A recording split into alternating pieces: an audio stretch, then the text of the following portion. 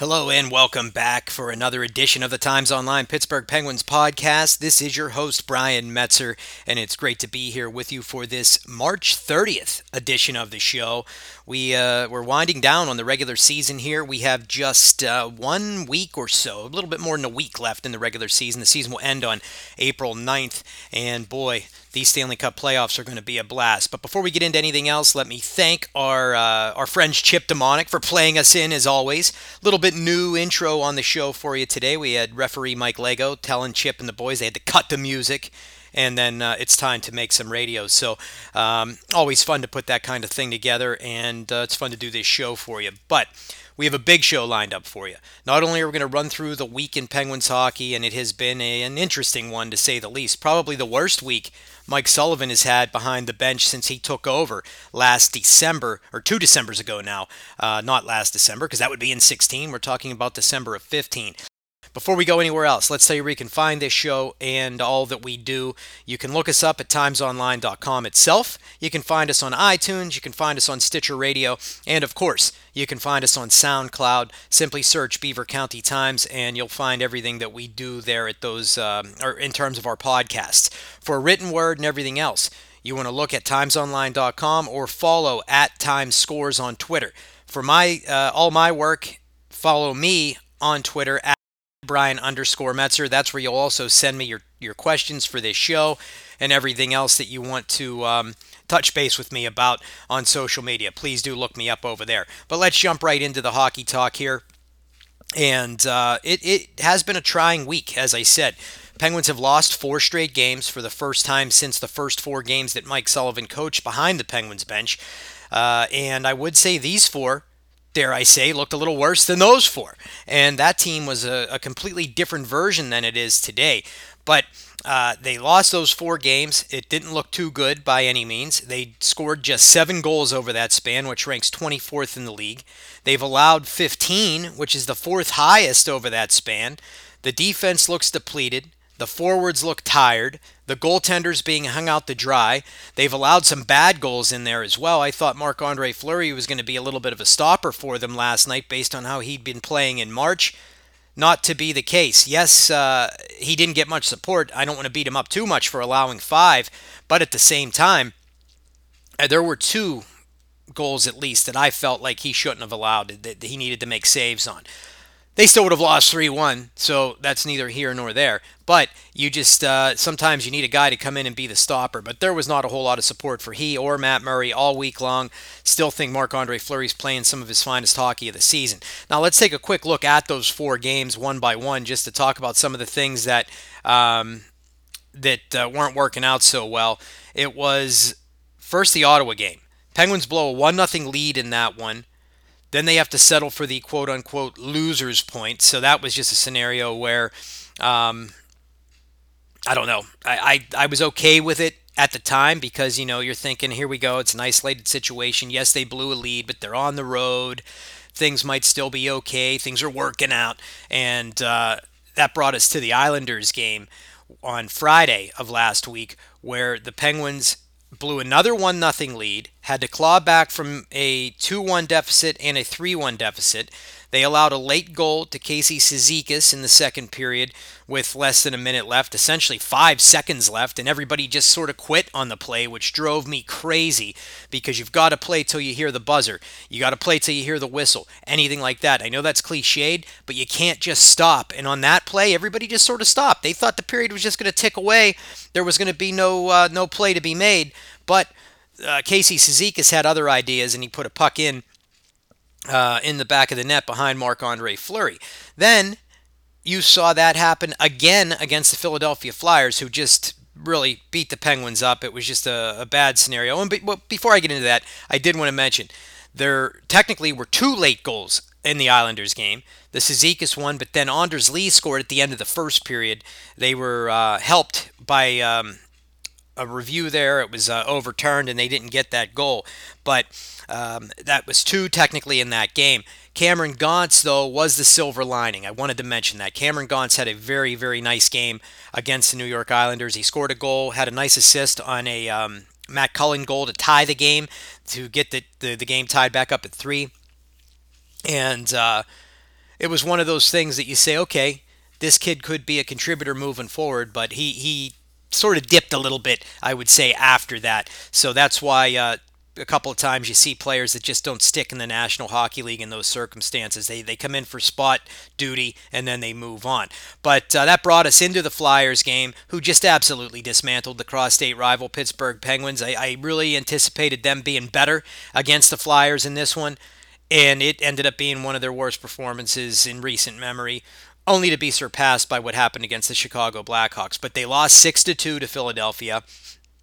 Flyers just were scoring goal after goal after goal, it seemed. I mean, it was a much closer game, I would say, for 2 periods, 2+ periods, but then the Flyers just ran away with it. Patrick Hornquist did get a late goal in the game to make it a little bit more reasonable, but for the most part, Penguins were just taken apart by the Flyers. There was a situation in this game where, they allowed a late goal again. That's what I started to say a moment ago. Jordan Wheel, the highly touted AHL player who was, one of the best scorers in the American Hockey League, finally getting a little bit of an opportunity with the Flyers this season, and he scored with less than a minute left in a period to just give his team a fighting chance, because at that point in time when that goal was scored, it was a big moment for them because the Penguins were leading again. It was another time that they blew a 1-0 lead. It was a goal by Matt Cullen on the power play, just 4:31 in, but Wheels scored at 19:05 to give his team a 1-1 tie, and then from there, it was pretty much all Flyers. Which brings us Cameron Gauntz got into a fight with Brandon Manning, which was revenge for the hit that he laid on Jake Gensel back in the Stadium Series game. I thought that was kind of unnecessary, especially because Cameron Gauntz isn't known much for fighting, and Brandon Manning sort of beat the snot out of him. That's something you don't really like to see too much of, but it happened. It was a bad scenario for him, and I give him credit for trying to open eyes in another way, but that's just something that didn't really benefit the Penguins. In vintage Flyers fashion, they said that the fight turned the tide of that game, which I thought was hilarious, because did you expect anything less from them? That's essentially what you're always going to hear. Well, the fight turned the tide. Well, we'll always have the shush moment here in Pittsburgh. That fight turned the tide in the Penguins' favor, and it was one in which Max Talbot lost. So I don't know. It's just funny that the Flyers are going to look at a fight as a turning point. I would say it was just the Penguins not playing well that was the turning point. But anyway, I digress. That brought us into the Chicago Blackhawks game on Wednesday night, and I put off recording this show a day because I wanted to see what happened against the Chicago Blackhawks. I should have recorded the show yesterday because it just ended up being a debacle of monumental proportions. It was ugly. The first period especially. Penguins did sort of tighten things up through the second and third periods, but the first period was just ugly, ugly hockey. They did not have their legs under them. They didn't look good. They allowed 4 goals in that first period, 2 of them coming over the final minute of play over a span of 39 seconds. You just can't do that, especially against a team like the Blackhawks. You're not going to overcome a 4-goal deficit. And I know Sidney Crosby said at that point they hit the locker room. They were feeling pretty good about where they were, but at the same time, it just wasn't you're not going to score 5 on the Chicago Blackhawks the way that they're playing. And I felt like they had something to prove, too. They came out all guns blazing because they had just lost a horrible game to the Florida Panthers 2 games ago, 7-0. They were shut out, and that left a pretty bad taste in their mouths. Then they went into Tampa Bay and lost 5-4 in overtime. They weren't very happy about that one. And, you can't do that against teams like the Chicago Blackhawks and anticipate having success. You just can't do it. So it was an ugly first period. I know I called it their worst game of the season. So did many of the others that I was sitting around up in the press box last night. And it's one that we won't soon forget, and I hope they won't soon forget it, because you could see the heads not hanging. They were disappointed. I will say they were definitely disappointed in the locker room, but they weren't hanging heads in the way that you would think, like they were feeling beaten. It was more of a frustrated disappointment where they were just not happy with the way they played. To a man, every guy, including Coach Mike Sullivan, pretty much said it just wasn't what they anticipate doing. And I do feel like the injuries took a large toll on them. It's starting to really catch up to them. I know they got Connor Sheary back after thinking he might be out with a lower body injury. Also, Chad Roweedle was back in the lineup last night against the Chicago Blackhawks. But they still are very much depleted right now. And they have lost 170 man games over just the last 38 games. And when you do that, that's just something that's very hard to overcome. And that is overall now for the season. When you take the 170 based on what they had earlier, it was they're up to 251 in terms of man games lost. So 251 man games lost, 170 of them just in the last 38 games. And a lot of them have been primetime players, too. Evgeny Malkin, Chris Letang, Carl Hagelin. He's a huge reason for successful penalty kills. He's a great forechecker. I know he's not having a good offensive year when he was in the lineup, but having him out hurts. Letang, as I just said a second ago, that's a huge impact on this lineup just based on everything that he does. And simply getting him back is going to be such a trickle-down effect on this lineup because it will allow Justin Schultz to play a few less minutes. It allows Brian Dumoulin to play a few less minutes. And it lets guys fall into more comfortable roles.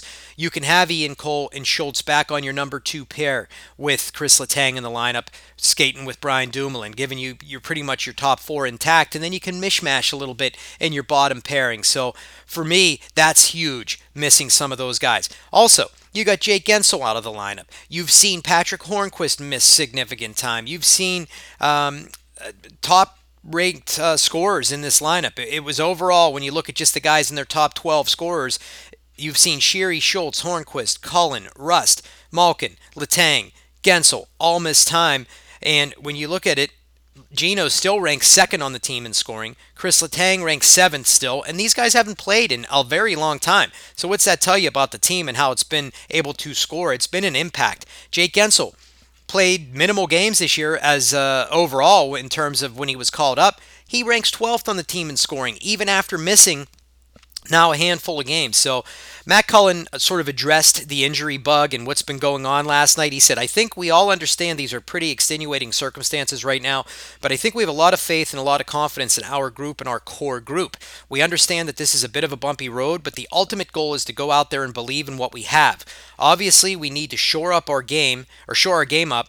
We have 6 more here to get our game in the right place and to get ready for the playoffs. We have a lot of guys that understand what it takes to win. It's on the group to find a way, and he's right. I mean, that's I feel like, and I wrote about this in Times for Timesonline.com over the weekend or into Monday. Cameron Gauntz made a comment to me with a question that I asked him about fatigue and the injuries catching up, and he goes, for him, what was impressive is just to see the mental toughness of this team.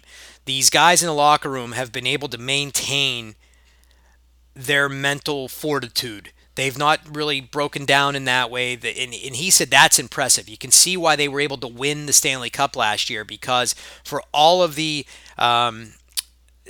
just the problems that you've seen them go through and the pain and the anguish and just all of this adversity, they always seem to find a way to come through. Yes, this 4-game stretch is an ugly bump in the road, specifically when you mix it in with the 2-game losing streak that preceded their last 3-game losing streak. So they've now lost 6 of their last 9 games. That's not what you want to do when you were trying to compete for the President's Trophy and the top seed in the Eastern Conference. But you can sort of understand what is going on. They're going to work through it. They'll find a way. They're going to get some bodies back. So avoid the bridges. Don't go leaping off of them just yet, because I've seen a whole lot of panic all around Penguins Nation. On Twitter, Facebook, social media, the radio airwaves. I mean, there's people just, panicking galore. And I get it. I do understand. But at the same time, you got to realize we still, and I say this every single weekend on the Saturday morning radio show we do on the Penguins Radio Network, Penguins Live Weekly, we still don't know what this Pittsburgh Penguins group is. And with a mishmash of bodies and all these injuries, they're still right there among the best teams in the league. There's something to be said for that. That's a pretty special accomplishment that they've been able to pull that off with all of these injuries. Now, the thing for me, though, what was tough about watching last night, it didn't seem like there was much pride in performance for the team last night. Now, that's not to say that went for every player, but you would think with so many young guys and players getting their first crack at this, they would have been maybe a little bit more up for making an impact last night, and it simply didn't happen. I didn't see a whole lot of that, and that's what was most disappointing because when you get that vibe, like they just not that I don't want to say it was I don't care attitude. That's definitely not the case with this team, but there was just not a whole lot of attention to detail. There wasn't a whole lot of moving their feet. There was a whole lot of getting beat badly by odd man rushes, and they just did not have their A game.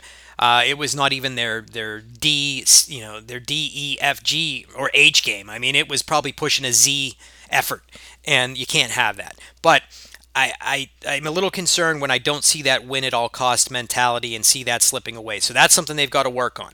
Young guys just aren't having the impact that they did a little while back. Maybe the call-ups are starting to lose that adrenaline rush. And speaking of that, Oscar Sundquist, Josh Archibald, and David Warsofsky have all been reassigned. Maybe that speaks to some health on the horizon. We will see. I hope that's what it is. Mike Sullivan did have some pretty good answers last night, though. He was talking about, when you're asking guys to take on a bigger role, how do you keep them from trying to do too much? And he said it's not easy sometimes. We're asking guys to step up and play more significant minutes. It's great opportunities for players to take advantage of an opportunity to play more of a significant role. We've been doing this for quite a while. Some nights I think we've done a pretty good job. Other nights we haven't played within ourselves, and as a result, sometimes it hurts us. That was a great quote, and he elaborated on it a little bit more. I think he will work with these guys. He'll get them all on the same page. It's just something that they got to try and work through a little bit more. But he was asked then, do you agree that injuries are catching up? He said, I believe we have what it takes to win. I believe we have enough. We understand that some of the guys we have out of the lineup are difficult to replace. They're good players. We understand that. But we also believe we have what it takes to win. That's where our focus needs to be. We can't control the other stuff. What we can control is the lineup that goes into each game or into the game each and every night. So look for him to tweak a little bit. I'm not going to be surprised to watch him juggle lines, shuffle things around a little bit, and just find ways to maybe get a little bit more out of this group. He asked if confidence was, or he was asked if there was, if confidence is an issue with this group right now, and he said, "I'm sure it is a little bit, but I think confidence is a fleeting thing. You can get it back just as fast as you lose it." And that's why I think Mike Sullivan is a good coach, because he comes up with these nuggets. That's true. Confidence does come back in a hurry. You get a little bit of success going, you start to feel pretty confident. And that doesn't go for one guy. That bleeds through the entire group. Now, he said it starts with the details of your game and focusing on the details, not getting overwhelmed by the circumstances. That's what we have to do. We've got to focus on just trying to play the game the right way. And he elaborated from there, as he so often does, and went on. He did answer the question too. He was asked about Marc-Andre Fleury and why he chose to leave him in the game last night. He said the rationale was that I wanted us to compete as a team, to respond as a team. We talked about it in between periods. We thought as a coaching staff that it made sense to keep him in and everybody to battle together to fight back into the game. And I think they did do a nice job of closing down the Hawks through the second and third. They did allow another goal, but at the end of the day, they played a lot better than they did in the first period. That first period's what left the foul taste in everybody's mouth. Let's get to your Twitter questions here. And of course, I have one from my good friend Needles Heel. Chris asks us, there's a lot to like about the NHL. It's the best league for the great game of hockey. One thing I still don't care for is the NHL injury policy. Unlike other pro sports leagues, the NHL injury disclosure policy is a joke, says Chris, and comes off rather childish. Trying to get the specifics about an injured player is like trying to get the secrets from the CIA. Fans are relegated to answers from the hockey clubs they support, to such as lower body or upper body. For me, that's something he doesn't like, and he said, why is it like this? Do you ever see it changing? Also, you're big into fantasy hockey. Look at how big fantasy football has become. Doesn't disclosure with NHL injuries impact the growth for fantasy hockey too? Well, yeah, I do think it does impact fantasy sports in a big way, because if you don't know what the status of a guy is, you may avoid him, you may not want to make a trade for him or something like that. Whereas in the NFL, as you just said, when they do reveal specifics about an injury, you know pretty much what you're getting. If you want to try and trade for an injured guy or something like that, that comes in handy. But generally speaking, and we talk about this a lot, Chris, up in the press box, for us, I think it comes down to, now you can make this case in football too, which is why I think it's not a valid argument. But in hockey, the fact that there's so many slashes and people with sticks and essentially walking around with a weapon on the ice. They don't want to come right out and say what a specific injury is because guys would not hesitate to target it.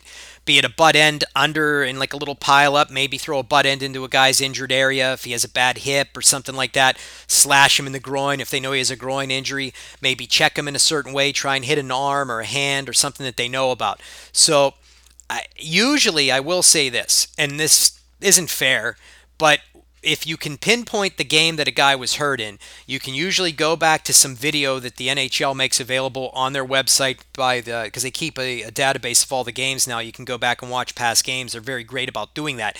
You can almost take it down to the exact spot where a guy was hurt, and you can figure out where or how that injury occurred. So that sort of helps a little bit when you're dealing with upper body or lower body. So generally speaking, that's where I think that comes from. I don't like it either. It's something that I'm not a big fan of, but we'll see what happens moving forward. I don't think it's going to change. If it does, it's going to have to change in the next collective bargaining agreement, which is not going to be negotiated here for a little while.